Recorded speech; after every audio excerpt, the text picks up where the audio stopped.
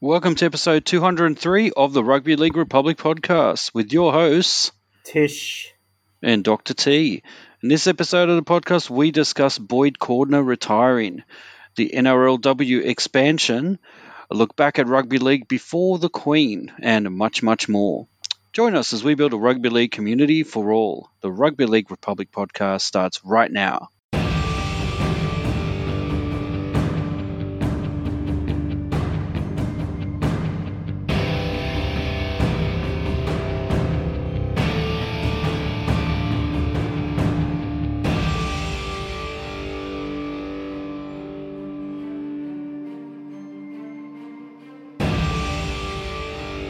All right, welcome to episode 203 of the Rugby League Republic podcast, where we aim to bring you the everyday fans' perspective on the greatest game of all, rugby league.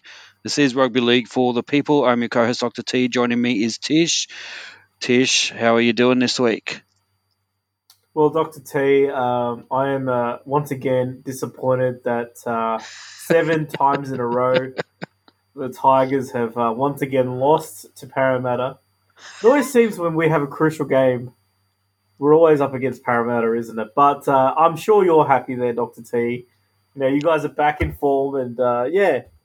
But look, other than that, I've got to say the world of rugby league, things are moving. It's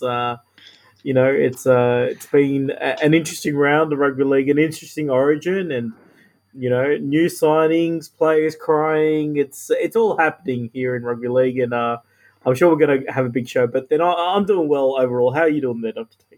Oh, look, if we're just talking Eels, obviously I'm very happy that the Eels beat the Tigers. They did it quite convincingly as well. Look, let's just say that they really showed the Tigers that they need to get some new outside backs because we just carved you up on your right side defense there. Wow.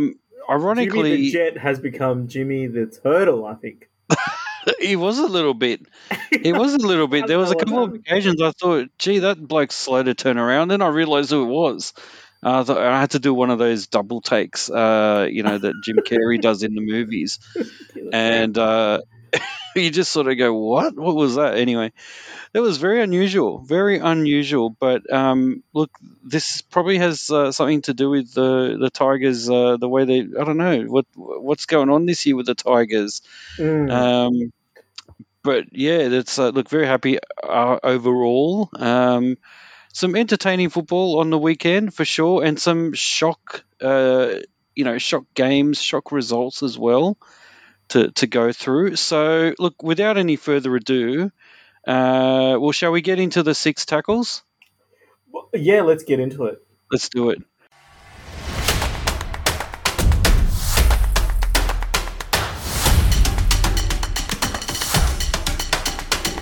All right, so look, news update first of all. We've got quite a few things happening. So the biggest news is that Australian captain Boyd Cordner has confirmed he has retired, medically retired due to all the concussions he's been receiving. And I think we all saw this coming, and unfortunately, it's a sad state of affairs. I can't remember the last time such a big name, a big, captain of the Kangaroos had to basically cut his career short. He's only, how old is he? 29 or something? Yeah. So, arguably, in the prime of his life in terms of his rugby league career, has done it all. He's won premierships and World Cups and all that kind of stuff. So he's done a lot, but he could have achieved so much more. And very, very sad state of affairs. And certainly it brings to a head the discussions that have been going on recently with regards to concussion and the after effects of the constant barrage of hits that you get as you play this game at the highest level. But Tish, so yeah, what are your thoughts about Boyd Cordner retiring? Well, look, it is very sad to see, particularly somebody who played rugby league at the highest level with the highest honours, playing in the forwards, like one of the toughest positions to play, having to retire at the age of 29. I mean, that's, this is gymnastics level right? Like of retirement age, here. So it is sad to see. It is an elite sport. It's a sport. I heard Trent Robertson actually say this, not too long ago. Part of the appeal of rugby league is that we're watching a game played by, individuals that, who have made their body work for rugby league, and it's something that the ordinary human cannot play, sort of thing, just because the conditioning, the skills that needed. It's not. It's a very special thing that rugby league players do, and I think this kind of shows it. The constant head trauma is causing issues, and it's kind of funny as well because probably in another era he'd still be playing on. I mean, the game has gotten more brutal, but I just wonder, all these players that are in their 40s, 50s, 60s, and so forth who retired much later and had a few more knocks than what Boyd has done. I wonder what they're thinking at the moment, and I wonder if they're sort of supporting the early retirement or whether they think some of this is premature. But look, putting all that aside, I've got to say, Boyd Cordner, he's had a great career. He's been a great captain for New South Wales. He's won 3 series and 2 of them as captain. So, he's certainly, helped New South Wales a lot. He's played for Australia. He's won premierships for the Roosters, and he's going to be a big omission from not just their team next year, but also from their salary cap. Which is and he'd be the 3rd medically retired player from the Roosters this year, with one of the twins and Jake Friend. So that's also pretty interesting as well, how it's all happening at the Roosters and doesn't seem to happen at any other club as well. All these medical retirements due to concussion at the moment. So either the Roosters are leading the way, which I think they are, but I think it also, I don't know if it's 100% the worst thing for them moving forward as a franchise as well. That's another part of it. But anyway, conspiracy theories later. Well done, Boyd Cordner, on a great career, and he's doing this for his family, and let's hope that let's hope he's retired and he doesn't see any of these issues related to concussion injury in his future years. Absolutely. All right, the next big news item, I guess, over here, all over in the Commonwealth, in fact, we've been celebrating the Queen's birthday, and I believe we have, there's news of a very big name in rugby league over there in the UK having been awarded quite a big honour. Tish, what's the news? Yes, well, look, on the Queen's birthday, certain people are given an OBE award, which is on the Queen's birthday honour list. And in Australia, we gave one to a man playing Thor. But over in England, Lead Rhinos director of rugby, Kevin Sinfield, who's a former Super League player, and I think he even played for England himself. He has been awarded for an OBE for his fundraising efforts in the aid of motor neuron disease. So Sinfield, at the age of 40, ran 7 marathons in 7 days to raise funds for a former teammate, Rob Burrow, who was diagnosed with the condition in 2019. Having initially hoped for, I love this figure, £77,777. I believe Sinfield was a halfback. Sinfield went on to generate over £2.2 million to support the Burrow over his living condition. So well done to Kevin Sinfield. Not only are we seeing great things done by Rugby League in Australia, but also by Kevin over in England. Dr. T, have you ever tried to run 7 marathons in 7 days? No, probably couldn't. Probably couldn't do it in 7 months. But look, well done. I'm very, very proud of Kevin Sinfield. He's done so much since the TV show. It's really awesome. No, it's just a terrible joke there. That's Seinfeld there for those playing along. Anyway, but look, well done. It's really good. Look, it is really good to see rugby league players getting these awards as opposed to rugby union players that seem to be always lined up with these connections to get these high level awards. It's really good to see, these kind of blokes get those awards. So well done, Kevin Sinfield.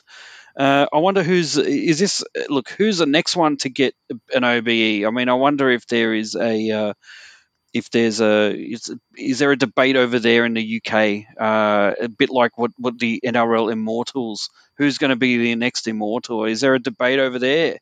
Are we looking at who's next that hasn't received one? I can't even think who's yeah. Oh well, who knows? Is one of the Burgess brothers? Is it the Are we going to see a Burgess foursome winning an OBE all at the same year? Potentially. Or look, I think if you're talking UK rugby league, then there's only one name that deserves every accolade. In fact, I believe that he should be the next line in succession to become king of the Commonwealth, and that is Blake Austin. Oh, who could forget King Blake? We need a King Blake. King Blake the First. That's right. Hopefully the first of many Blakes. And I heard he's a Catholic, so he's also in line for the Pope. Is he going to be the man, Blake Austin, to reunify the title belts? I mean, sorry, is he going to unify the church and state? Church and state. Well, there you go. Blake Austin, reversing history. Wow. Reunifying the great schism of the Church of England, the papacy, and the kingdom of England. Who knows? And I believe he will have in his cabinet Bishop Tuvey to be the Inquisitor. The Chief Inquisitor. The Chief Investigator. Oh goodness me! And let's not forget the great Alfie Langer, who's going to run in and give him he's the water boy. That's right. The communion boy. That's right. He's if you see Alfie Langer passing around the collection plate, he's just practicing for the big job when King Blake, God King Blake Austin, is reinstated. Look, well done. We're just going off the rails here, but look. Yeah, well, speaking of royalty, right? Okay. Oh no, here we go. What is this tenuous link to the next news item? Tish, go for it.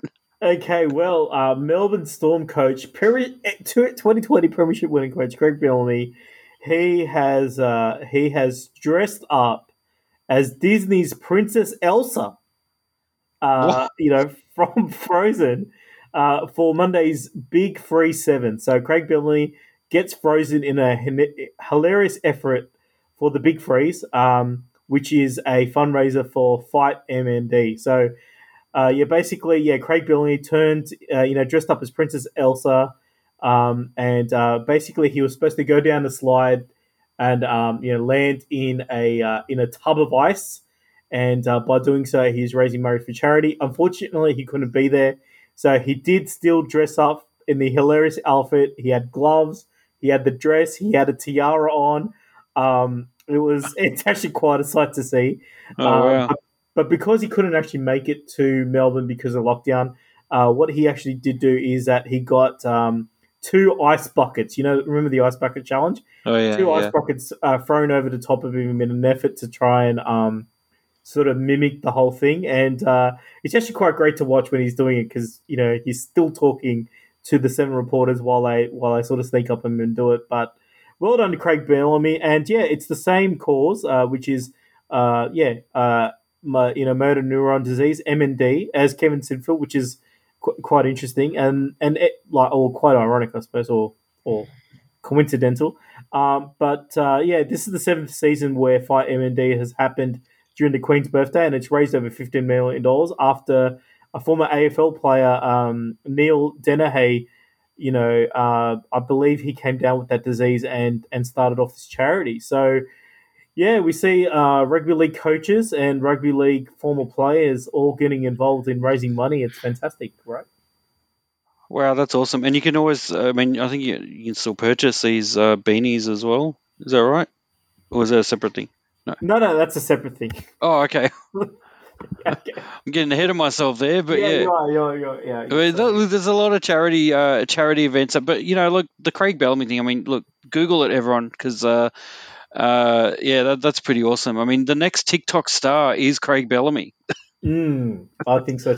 Well, the thing is, he's got so much material just from his antics on, from the, from his coach's box, right? Like the way he gets angry and frustrated and everything like that. So, yeah, I think he's got, I think he's got a lot of material to work on there. You know, Absolutely. and I was just thinking Kevin Sinfield and Craig Bellamy. That's he's kind of like a George Costanza in the way he gets angry, right? So um, He this reminds could me a work. bit of, actually, he reminds me a bit of Kramer. Do you think? Do you think? Yeah, it's so animated, right? He's the cranky NRL coach that lives next door. He just Yeah, runs that's it. in. He just barges in. He's like, hey, you know, you got a Yeah, game, got a game for me. there you go. I think what he should do is because I think he's broken. I think every season he's broken like 3 or 4 chairs by kicking them. He should start autographing them. That's a good idea. There should be a Craig Bellamy chair restoration fund. Save the planet. Oh man, look, Craig Bellamy and Des Hasler. I'll tell you what, they're a boon for carpenters everywhere, aren't they? I mean, they certainly give them some extra work during the NRL season. But yeah, that's awesome. So what's the next? I did jump ahead a little bit there. Yeah, that's right. Apologies, Tish. What's the next bit, which is about beanies, of course? All right. Well, look. Finally, final piece of news is that this weekend the NRL, it's the Beanie for Brain Cancers round, and so the headline is Beanie up the NRL. So the National Rugby League were pleased to announce that the Beanie for this year's NRL Beanie round will be held on June 17th to the 20th. This annual NRL Beanie for Brain Cancer round was the brainchild of Matt Callender. I don't know if that's how we say it. Who was working at Nine and bravely battling through stage 4 brain cancer himself. And then I believe somebody in Channel 9 actually lost their battle for brain cancer. So Mark Hughes, who also lost his wife to brain cancer, got behind this and basically has the Mark Hughes Foundation, which is basically, raising money for brain cancer research, and any beanie that you do buy from the NRL.com or from the Mark Hughes Foundation, all that money is actually going to go towards raising money for brain cancer. So I know we've had sort of, brain related injuries, with Boyd Cordner retiring, but, it's just, concussions.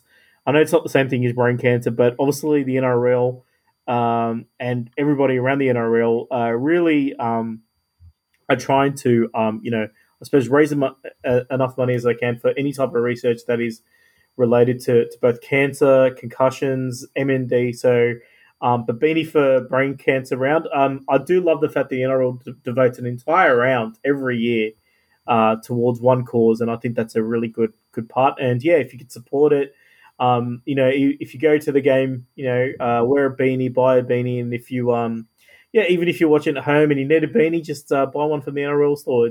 From your favorite team.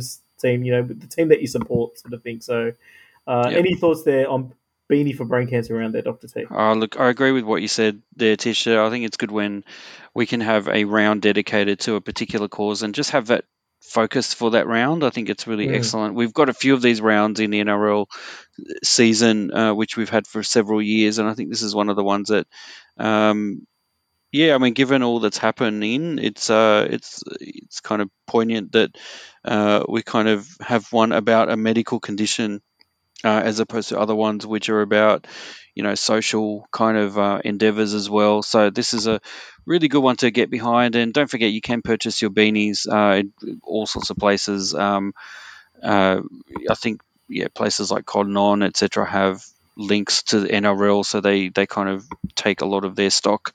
So I think you can purchase those from there as well. But Well, yeah, if you don't want so to beanie, you could also donate as well. that's right. Yeah. So yeah, that's really good. Any other news, or are we on to tackle number 2? Yeah, let's get into tackle number 2, shall we?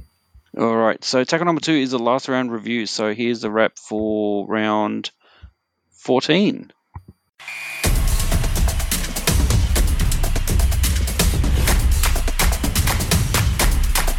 All right.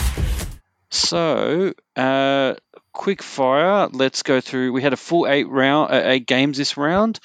Manly flogging the Cowboys 50 points to 18. The Sharks upsetting the Panthers 19 to 18. I think a Panthers without a Nathan Cleary as well, potentially.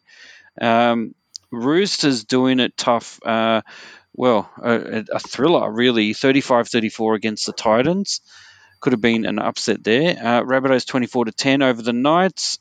Raiders are doing it very easily against the Broncos 38 to 16. The Storm 42 to 16 against the Warriors. The Eels 40 to 12 against the Tigers, and the Bulldogs, I think it's their second win of the season this time against the Dragons, 28 points to 6. It wasn't even close. It was the Monday game, the Queen's birthday holiday game. Tish, what are your thoughts about, I guess, the match of the round, or what are the highlights for you? Yeah, well, look, I'll leave it to yourself to talk about the Parramatta Tigers game. Look, first thing is, there's reports that Corey Norman was told that he wasn't wanted at the Dragons, like minutes before the game started. That's always a good thing. Which kind of backfired, right? And then, but look, I got to say, I did see the Sharks Panthers game, and there was a while there I thought Panthers were going to hold on. Panthers are coming back, and I thought, the Sharks are going under here. But Sean Johnson, amazingly, with an amazing 78th minute field goal, actually absolutely puts it away. And then afterwards, asking for a gig, because he obviously doesn't have a club to go to next year yet. So, all sorts of reports. But I thought that was absolutely fantastic. And so there's some great players in the Sharks, and I feel like they should be doing better than what they're doing. So I think that was good. And look, the Panthers second game in a row that they haven't had their big name players, and clearly clearly it's difficult for them to turn out victories against other teams when their top players are not playing. I think there was 7 or 8 players out again, so they really do have some depth issues. Although I suppose any club, if you take your 8 players away, you are going to struggle. So maybe that's something that they need to think about, how they're going to manage if they're going to have long-term success as they want to have. So that's probably the highlight. I mean, I know the Titans Roosters game was also one of the comebacks ever. I think the Titans were down by like 28 points to 4 or something like that, and staged a massive comeback on the way back. But for me, I think the Sharks and Panthers was a great game to watch, and it was good to see the Sharks get one, and Panthers that loss actually sees them drop to number 2 on the ladder, which is wow, which is unthinkable considering where we were just a couple of rounds ago. Yeah, I mean, they were riding high. They were undefeated, and then what is it? Their second loss of the season. Is it the second loss? Second loss, 2 in a row. Unbelievable. And then now all of a sudden the Melbourne Storm are on top. Look, and nothing much has changed in the top 5 really. We've got, I think the Eels and the Rabbitohs are equal kind of equal third. Sorry. Third and fourth respectively, and then the Roosters round out the top 5. And I think, look, nothing much has changed there, but I think you do have to have a hard look at the Panthers and see. Look, they really weren't able to put it together without Cleary, so I wonder what what the future brings for them. They do obviously rely a lot on Cleary. But look, maybe it's too early to tell. Maybe it's good in a way that the Panthers are not front runners anymore because now everyone will be gunning for the Storm as well. I think the Storm have got away with, initially they kind of didn't do so well, and then it seems like they've really hit their second gear quite clearly since then. But in that whole time, everyone was looking at the Panthers. And certainly with the way the Panthers boys played in State of Origin, the focus will definitely be on them, and their star is rising. So, yeah, look, I agree. I think that game with the Sharks was a particularly good one. I'm surprised that the Sharks did as well as they did, but there you go. And I have to say the other game is the Titans and the Roosters. I think was good quality game as well. And I think obviously the Titans will be very entitled to feel a bit annoyed that they got close. But unfortunately, a comeback is only a comeback if you finish the job, So unfortunately, they've learned that lesson. But yeah, look, big shout out to the Bulldogs. Despite the fact that, yes, they were playing against a distracted Dragons lineup, I think the way the Dragons at least started the season, they were entitled to be kind of raging hot favourites in this game. And the Bulldogs have found a way to win, and not just win, but win convincingly, which is the biggest shock, I think. So well done to the Bulldogs. But yeah, that's my wrap. I agree with you in terms of the highlights of the round. I think watch out for Manly as well. I think Manly, really put it together, and I think that has a lot to do with obviously DCE just kind of stamping his authority on the match. I think they did that. Did they do that without Tommy Turbo? Potentially, I'm not sure. I have to look it up. But yeah, so if that is the case, DCE, well done. I mean, he's definitely stepped up to the plate and inspired them to win very, very convincingly. Well, I think Tommy T was injured, but Run DCE was rapid. That's right. Oh, that's good. All right, let's move on to tackle number 3. It's our spotlight. Here we go.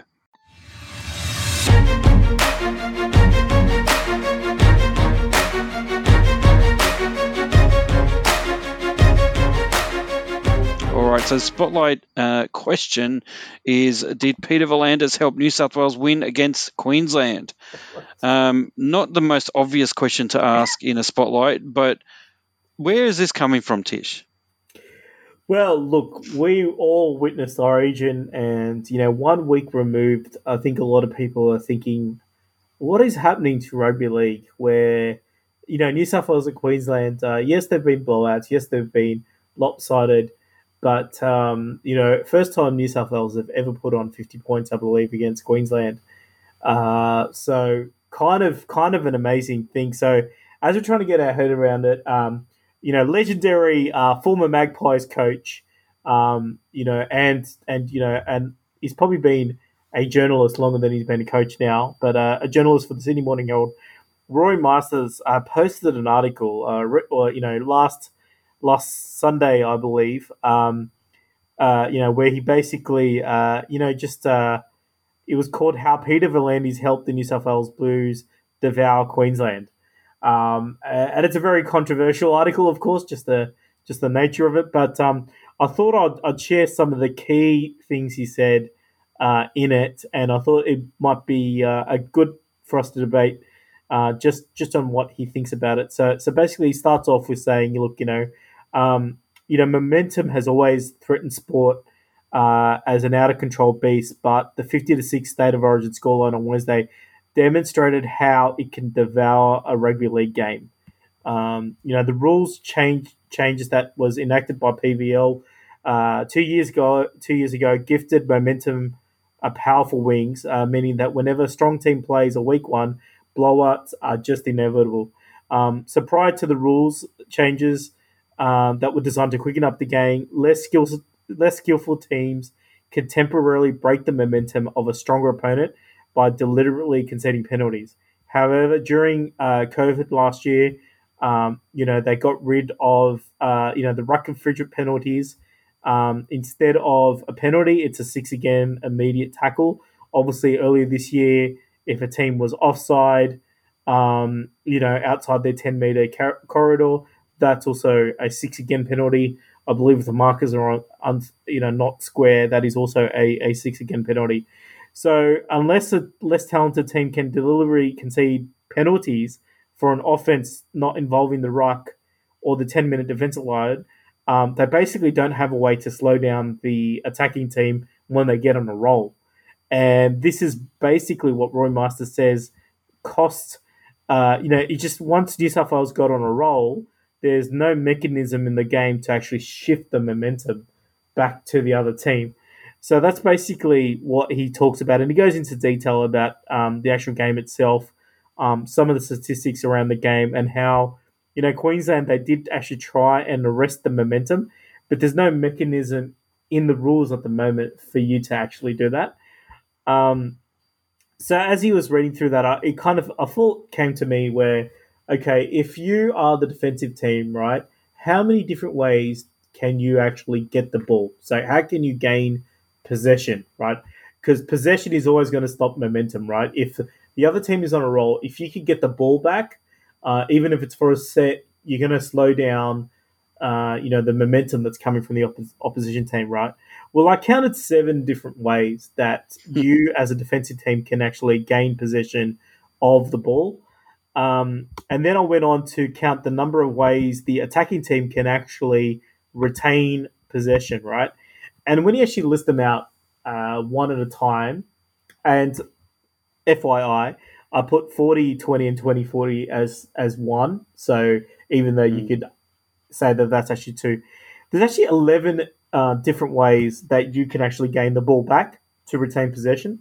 So, with a game like that where there's not an even amount of opportunities to gain the ball as there is an even amount of opportunities to retain possession, I think that's why you're seeing such blowouts, not just in the state of origin, but overall, because if you are the bigger, faster, stronger, in other words, you are the more genetically, fitter team, you are going to win. And it does bring that element of fatigue, but I think it's also removing that element of skill and that element of gamesmanship or the smarts of the game, where the ability to sort of ruck the ball back, or to win against the feed for a scrum, for example.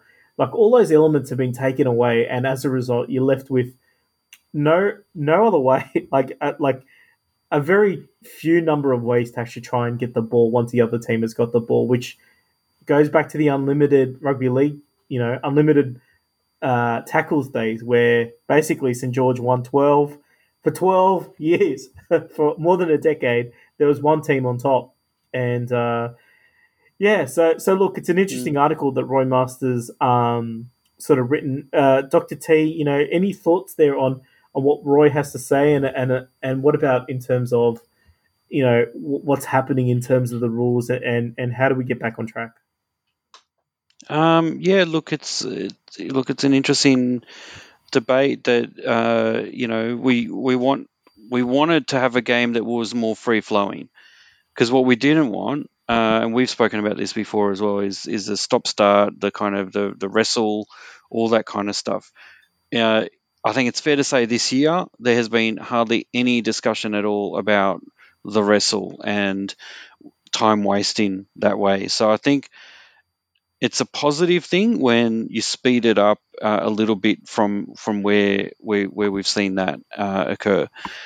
The danger is, and as Roy has pointed out and others as well, is that it's favouring the kind of a momentum style game where you roll back the defense, and you push back. You've got fast dummy halves that can get quick meters and all that kind of stuff, and not only that, but you can push forward, and that then, if an infringement happens in that tackle, which often happens, there's often a new set of 6. So immediately what you're doing is you're punishing defenders who are a bit, maybe recklessly or slowly trying to get back in the line or whatever. So it's on the one hand, you've got the rules are opening up the game, and on the other hand, they're compounding any differences within the game between teams and leading. And I think that's leading to big blowouts. Is once the teams get on the roll, it's very hard to stop them with those rules because it's speeding up everything. Players are more likely to make reckless tackles and dumb decisions in that environment, and inevitably what that means is that you're conceding a lot more penalties. It'll be interesting to see statistically whether there's been more penalties conceded for certain teams who have adapted better to the new rules than those that have not. Be interesting to see if anyone's done some stats out there, or if the NRL wants to release those stats, because I'm guessing that a lot of the penalties that are given away are from the team that's on the back foot and probably losing quite handsomely on the scoreboard. So look, there's a lot that Roy Masters went into in that article. Suffice it to say that look, it's a bit of an ongoing debate. I think whether the rule changes have, is it worth having? I guess it boils down to the fundamental question, Tish, which I'll throw back to you and see what your thoughts are. Is it better to have a close game, or is it better to have a fast game? An open style game, because it seems like you can't have both. And it's a very fine balance, and it looks like we've tipped the balance more towards an open, free-flowing game, which seems more entertaining, but unfortunately for half the crowd, it won't be if your team is on the receiving end of a massive flogging. So, I'll throw that back to you, because I think that's what fundamentally this comes down to. What are your thoughts on that? Do you prefer the close games, the manufactured, artificially kind of close games with, more defense-oriented, that kind of thing, which we saw in the 80s as well with my beloved Eels, obviously took advantage of that? Or do we want to see the more open style and the risk that entails, which is, more blowouts? What are your thoughts? Well, look, I definitely prefer a game that is a lot closer.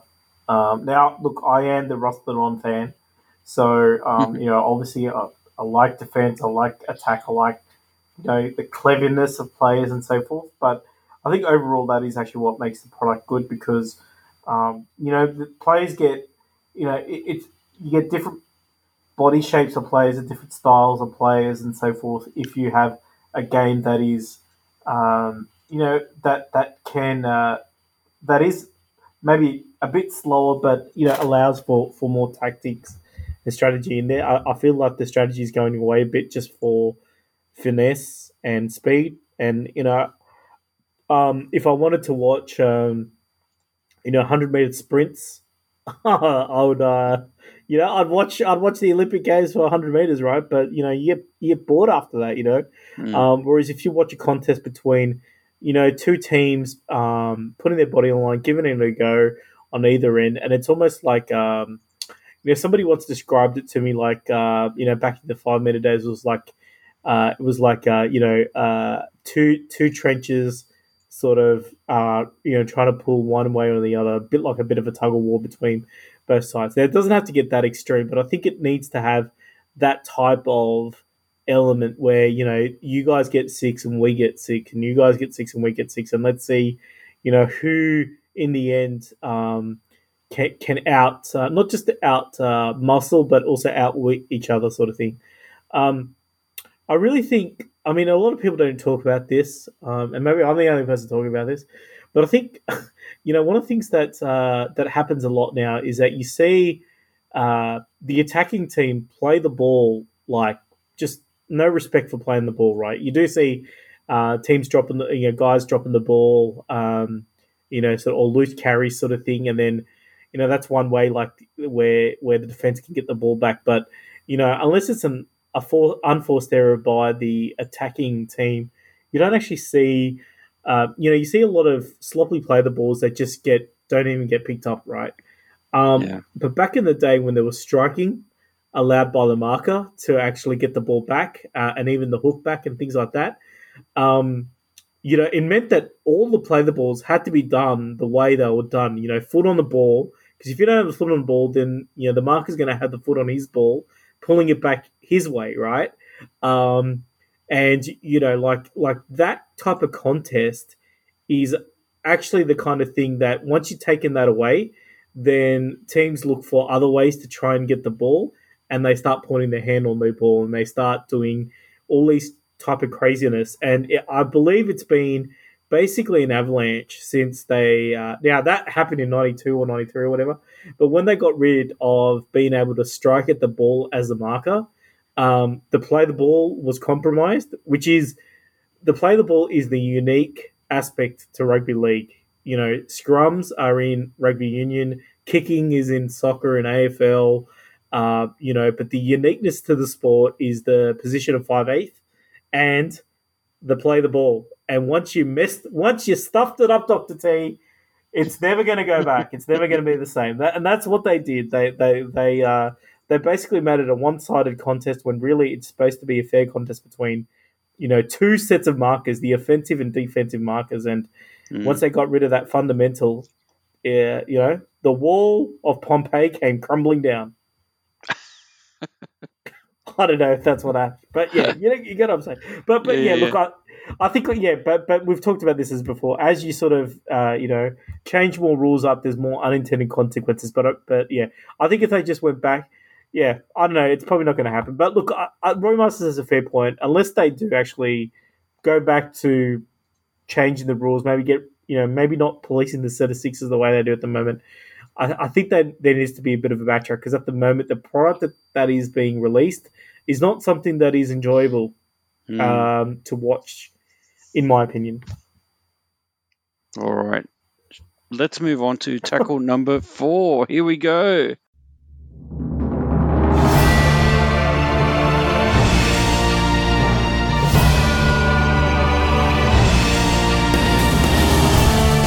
Tackle number 4, a big news item, but a bit of a discussion point.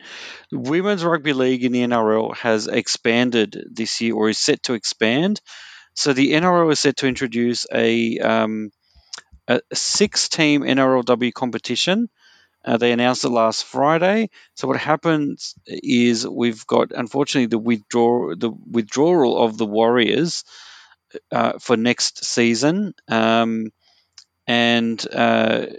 However, we've introduced, obviously for obvious reasons, COVID affected, and the introduction of 3 new teams, the Eels, the Knights, and the Titans this season. And basically, we've now got 6 teams. So there'll be the Roosters, the Broncos, the Dragons, and the Eels, Knights, and Titans with the new teams. It's going to be a 7-week competition. It's going to start in round 23 of the NRL season. The grand final will be played on the same day as the NRL grand final, as we've done, I think, for the last couple of seasons, which makes it more of a gala event and more meaningful as well, which is really great. Those 2 new clubs has now raised the number of matches from 7 to 18. So now each team will play each other once, predominantly in double headers with NRL matches, with the top 4 playing off in the semi-finals, and then the league will be expanded again to 8 teams in 2022, with the Warriors expected to return to the competition, and I believe another team which is yet to be announced. So well done to the NRLW, obviously showing that there is a market here for women's rugby league at the highest level here in Australia. And to be associated with the NRL brand, obviously, is a no-brainer. They're doing a great job promoting the game, promoting the great female stars of the NRLW. But look, Tish, the reason why I raise this is that, first of all, it's great news that the women's game is expanding. It's obviously the NRL is doing it slowly. We're not just sort of jumping in with a massive amount of teams and for it to be unsustainable. It's getting the success initially, and then expanding more games, more teams, and a longer season, which is exactly the right way. I think they're doing it the right way. So I'll get your quick thoughts on that, and then I want to dovetail to something else. So what are your thoughts on the expansion? Are these the right clubs? Are the Tigers? Why aren't the Tigers there? Yeah, well, Tigeresses, Dr. T. Oh, right, Tigeresses sorry. there. Yep. Well, maybe it's because of that, So you still have a team called the Sydney Roosters representing women, Oh, God. which Yeah, doesn't make sense. But now that I think about it, you're right. What happened to the hens? that's exactly right. So look, look. Other than that type of bigotry, I don't know if that's everything. So whatever that is, misogyny. In the NRLW team names. But look, I think the Roosters they've won like the last. They've won every competition so far. So hopefully they'll have more competition. But it's good to see the women's game expanding. And let's hope that. No, I think it's been Brisbane. No, it's actually been Brisbane winning every year, playing the Roosters, right? Something like that. Yeah, So no, it's really the Brisbane yeah, Broncos that have yeah. won. Yeah, Let's hope it's not the Roosters. yeah. Let's hope they mix it up as well a little bit. This might result in another team getting up, which would be fantastic. And let's hope the Warriors can return in 2022, bigger, stronger, faster, and yeah. Look, as long as the two teams are allowed to strike at the ball in the play That's the the main ball, thing. Yeah, I'm happy. fair enough. And look, the NRL obviously with this historic announcement, you might think history has been made. But Tish, before we wrap up this tackle, I need to remind people, and I didn't know this.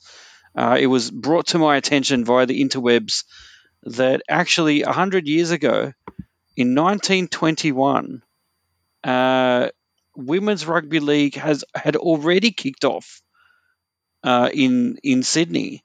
So yes, that's right. The pioneers of the female version of the game go all the way back to the 1920s in Australia. In May 1921, two young women from North Sydney, Molly Kane and Nellie Doherty, wrote a letter to the New South Wales Rugby League requesting its assistance to create a women's rugby league competition. Their letter outlined the success of women's soccer in England and France and argued that this would translate to similar success in Sydney. On May 23rd, just a few days after they received the letter, the New South Wales Rugby League committee determined the timing was unsuitable for them to assist the ladies. However, further committee meetings occurred on May 26th, so 3 days after that.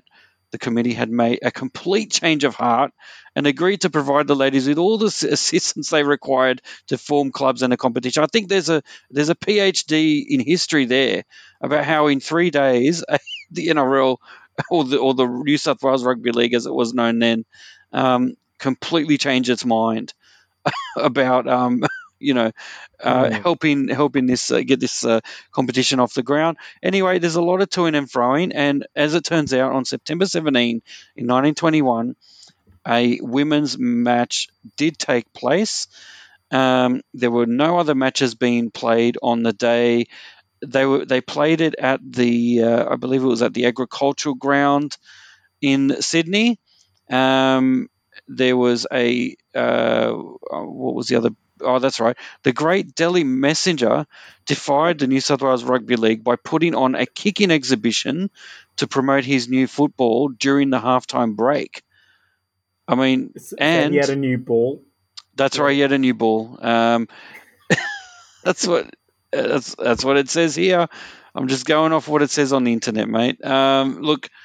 The important thing is that this game was played between the Metropolitans Blues and the Sydney Reds. And there's a lineup there that I can see. The captains.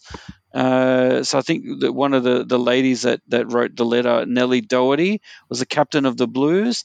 And I think the captain of the Reds was G. Hoskins, which was not the other lady. But look, and the important thing is, there was a crowd. No, I don't know anything about that. I'll have to look it up. Okay. I do know that a crowd of 20,000 people flocked to the agricultural ground to witness this historic game. So, look, I guess the main thing here is that there is a precedent here. Well, actually, let me have a look. I did actually find it's on the NRL website. Actually, Metropolitan won 21-11. Wow. And someone by the name of Maloney, what was her name? Doesn't say her first name. Jeanette Maloney. Was it Jeanette Maloney? That's Where'd you? No, it's an M Maloney. Okay, all right. Okay. M Maloney. I'm not sure what the first name is, but scored 4 tries. So 4-try heroine for Metropolitan 21 over Sydney 11, and yeah, look, big look, 100 years ago. It's important to keep that in mind. Is that sometimes this happens, that we talk about historic events happening in the game, and we forget that, look, it's worth looking at the history, isn't it? Because absolutely. if you don't look at the history, you tend to think that everything you're doing now is the first time that it's ever been tried. And the reality is, for a women's game to be up 100 years ago, given the totally different nature of Western society at this point, is compared to what it is today, is really a huge achievement. And even if it was just a one-off game, it didn't really amount to a league or an ongoing competition. The fact that it took place was, and that many people went to see it, was just unbelievable. So, speaking of history, this is a good segue to our tackle number 5.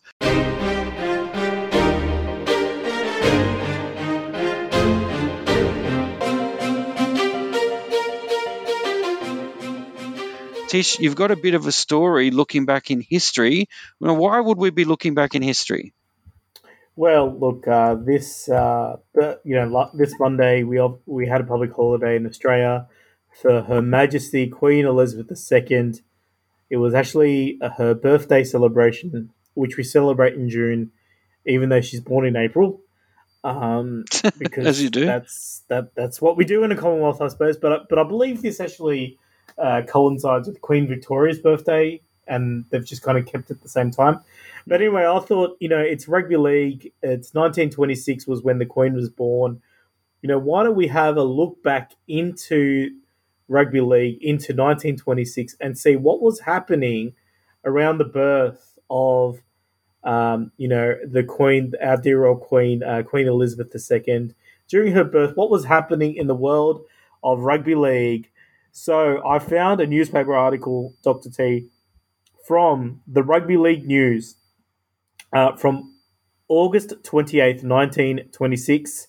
This is the Sydney edition. So I'd just like to go through some of the articles, just give you a bit of an idea of what was happening in the world of rugby league in 1926. Are you ready there, Dr. T? I'm ready. Let's go.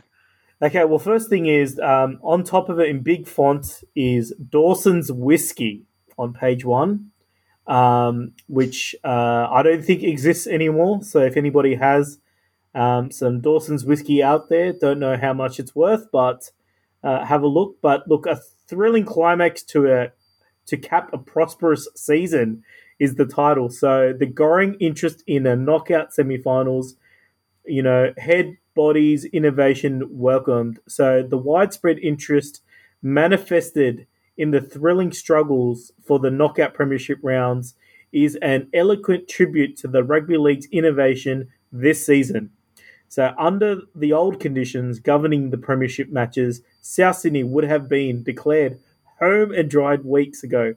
But under the new scheme, whereby a premier team must prove its superiority over all comers, any one of the 4 teams may be returned as premiers and holders of the Truth and Sportsman Cup of the 1926. So basically, this is the year where grand finals became mandatory and they moved to 7 rounds, and it was a great success and brought great prosperity. So interesting little article there. Then we move on to page 2. Page 2 has another sponsor of Tooth's KB Lager from the Kent Brewing in Sydney. And then safety first say, Johnny Walker. Okay, so that's what Johnny Walker used to say. And so the North Coast showed a considerable promise against Glebe to pivot of the backs and win Georgie with the Eastern Suburbs in fighting South Sydney for laurels. So I believe this must be some sort of junior grades. So very interesting what's happening there. Then we move to page 3, and you wouldn't believe who the sponsor for number 3 is. Dr. T. Can you have a guess who is the lead sponsor for page 3? Look, it's not Winfield, is it? Nah, it's not. It's Scotch whiskey. Oh, right. Oh, God. Jeez. We were obsessed with whiskey back in the 20s, weren't we? That's right. And look, there's also another one, made in Australia, stands wear guaranteed Australia, clothes, hats and shirts and hosiery, serviceable dresses, which is fantastic. And then there's an article about the 1926 gold medals from Orchids Limited. So Orchids Limited, the well-known jewellers of Railway Square, Sydney, who were successful tenders for the New South Wales Rugby League gold medals for all premiership grade President's Cups school competitions, have established themselves as the premier medal house of Sydney. So, yeah, Orchids Limited was the company that won the tender to have the gold medal. So I think all the players got gold medals as it was, for winning the premiership. I believe they get a championship ring now. And yet another alcohol sponsor on page 4, the Old Timers Stag Lager, right? Oh my goodness! Yeah, and then on the final page we have brandy as well, with some other results, and then finally we end off with wine is good, the older the better, Penfolds the best. Wow.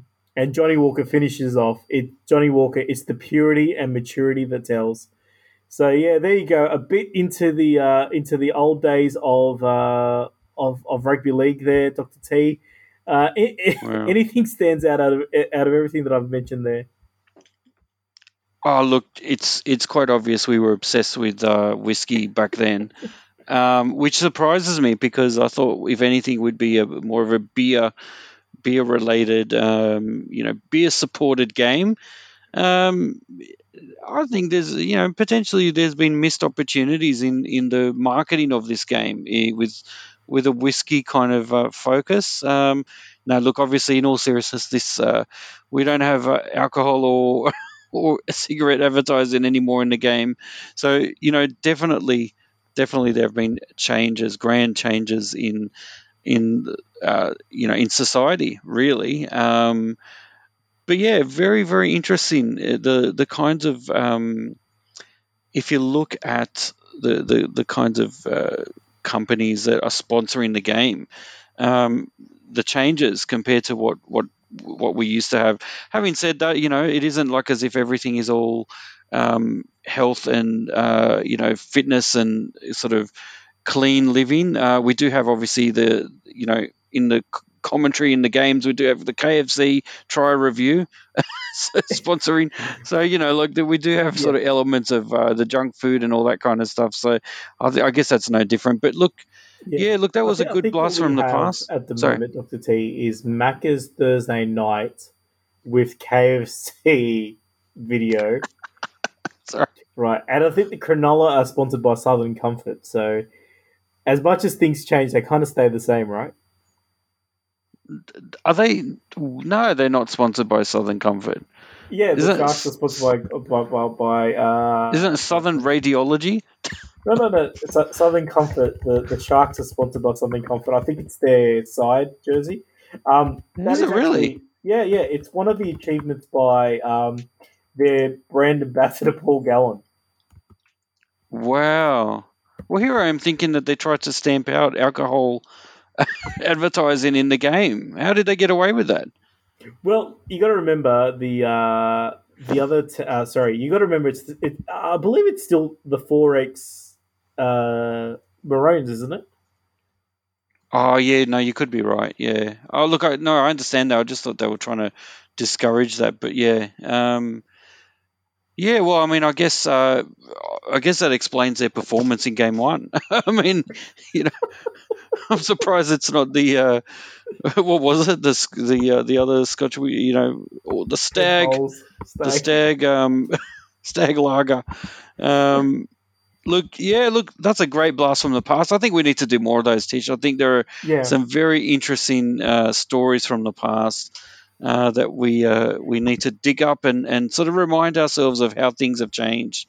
yeah. Um, and we'll continue to One do thing that. I they mean, do have is a guide like how to get to each ground, which I might reveal it in another episode. How what were the suggested way to get to Birchgrove Oval and things like that. So yeah, oh, that would be great to see. I mean, what kinds of directions would you see? It's like, ride your horse until you see that big pile of manure on the hill, and then chuck a left, and you're almost there. I mean, whereas nowadays it's just stick it in your GPS and away you go. Look, thanks for the blast from the past, Tish, but it's time for the future. It's tipping time. So here we go. Tackle number 6, our round 15 tips. Here we go.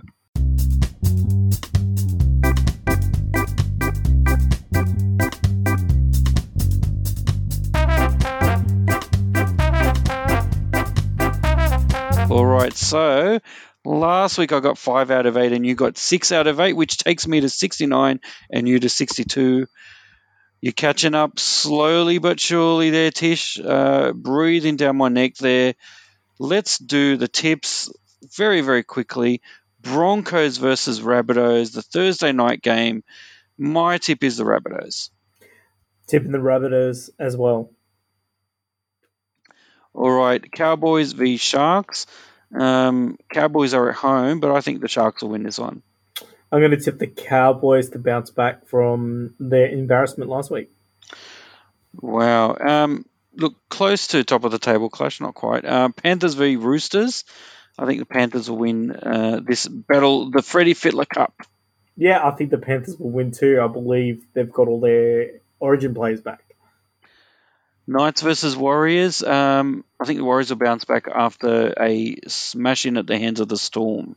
Yeah, I'm going to tip Newcastle in this one. I believe that Mitchell Pearce has been selected. Okay. That's brave. Dragons v Raiders. I think, unfortunately, the Raiders will put them to the sword. Yeah, 2 teams that have been in turmoil this year, but I think the Raiders are coming out of it while the Dragons are putting themselves in it. Storm versus Tigers. I know what you're going to do, and I'm going to stick with you. I'm tipping an upset. I'm tipping the Tigers will win this one. Well, look, I'm going to tip the Tigers too. We have Ken Marmolo debuting for us. The Marshmallow Man. He scored 3 tries against Melbourne last week, so let's hope he does it again. Titans versus Manly. So this is the DCE Cup.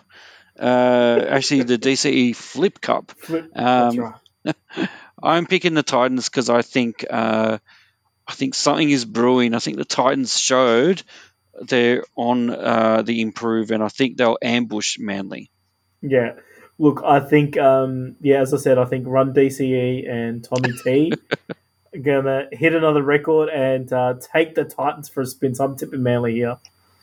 And Eels v Bulldogs, both teams off a good win last round, but I think the Eels have been doing much better this year, and I think the manner in which they dismantled the Tigers, especially then on their right-hand defence. Mitchell Moses is on a high. I think he's been put on report, so hopefully he's not. He's beat that charge. I don't think it was that big a deal, but maybe on too much of a high. That's right. Let's assume that he's good to go. And if he is, I think they'll win and win handsomely. So Eels for mine. Yeah, well, look, Sunday afternoon, the Eels versus the Bulldogs. Wow. Not refereed by Tony Archer, so we should be safe. Yeah, both teams coming off a victory too. And you know what?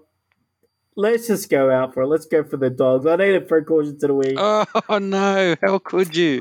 Yeah. Trent Barrett did say, you know what? They've got plenty of improvement still left in them. And you know what, Trent? I believe you. It's the best, the truest statement he's made all year. Yeah, it was a great win, but we've still got lots of improvement in us. Of course, you do. No, they played a perfect game. Look, well done. And yeah, look, that's the tips for this week. And that's a podcast. It's been a big one. We've gone back in history. We've looked at the future. We've done everything in between. Enjoy your football, everyone. And obviously, we did mention earlier, it is the NRL beanies for cancer round 15. Big ones to go out there and support that cause. Tish, over to you to wrap this up. Well, thank you, Dr. T. I'd like to thank everybody for listening. But that's all for this episode of the Rugby League Republic. We're your hosts, Tish and Dr. T. Join us next time on the Rugby League Republic. Bye for now.